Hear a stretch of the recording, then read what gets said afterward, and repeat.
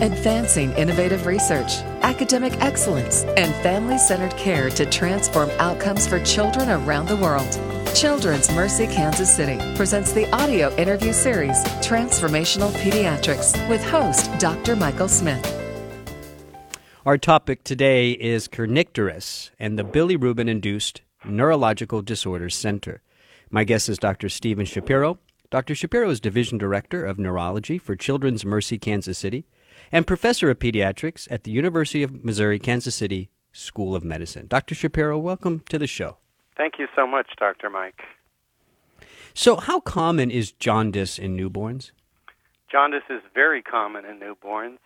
60%, 60 to 80% of newborn infants have visible jaundice at some time within the first week or so of life.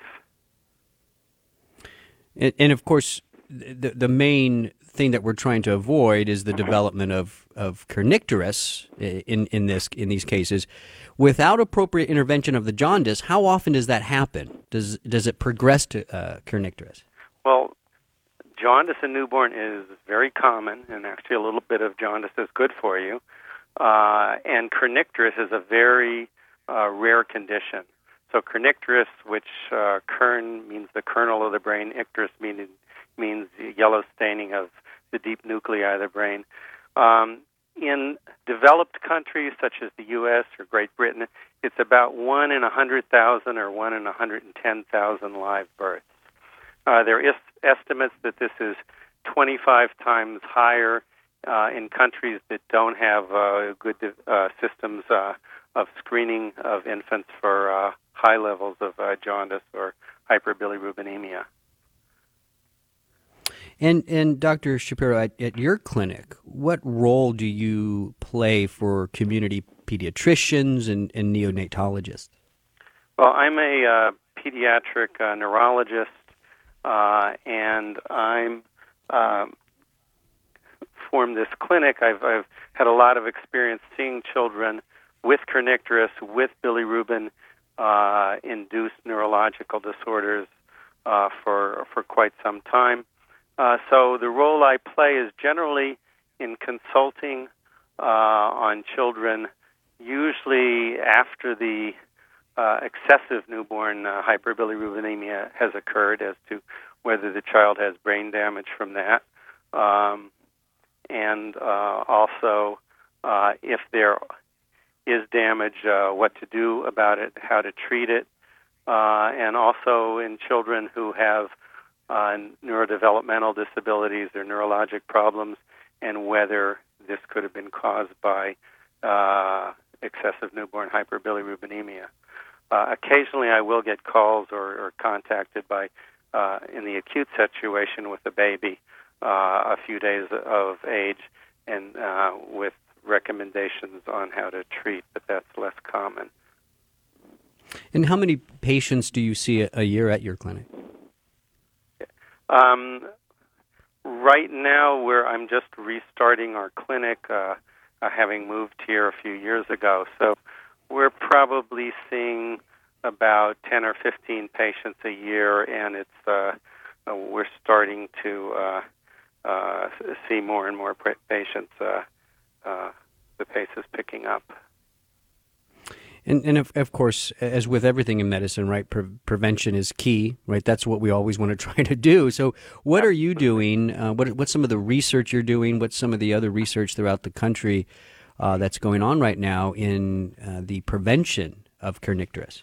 Well, I think the first thing is to follow good guidelines. And in 2004, the American Academy of Pediatrics put out guidelines that are excellent on how to manage hyperbilirubinemia. I think another thing that's happened in recent years is measuring bilirubin levels either transcutaneously or by taking a little drop of blood and plotting that on a nomogram that will tell you the risk that the bilirubin is going to get high, and then following kids who have high risk of that and treating them with phototherapy to prevent it from going high in most cases. So that's the first thing in prevention. still some children slip through the system. Part of it is education. I think that can be very helpful, educating families and physicians about this condition. But we are now embarking on research to look at genetics as a way to better predict risk of brain damage due to bilirubin. So there are known conditions that increase your risk of having significant hyperbilirubinemia. One of them is something called G6PD deficiency. There are other things that cause hemolysis or breakdown of red blood cells. And there are other conditions like Gilbert's syndrome, GILBERTS, that decrease elimination of bilirubin by decreased function of a liver enzyme. So if we know those things in advance, that's another tip-off on risk. And then we're hypothesizing that there may be some other individuals who may be more susceptible or more resistant to bilirubin neurotoxicity. So once the bilirubin, which is bound in the blood to albumin primarily, when it's there, it's really causing no harm. But when it exceeds the capacity of the blood to hold it, it can go out into the brain and cause these very selective, specific areas of neurologic damage. So we have research going on to better predict the risk and better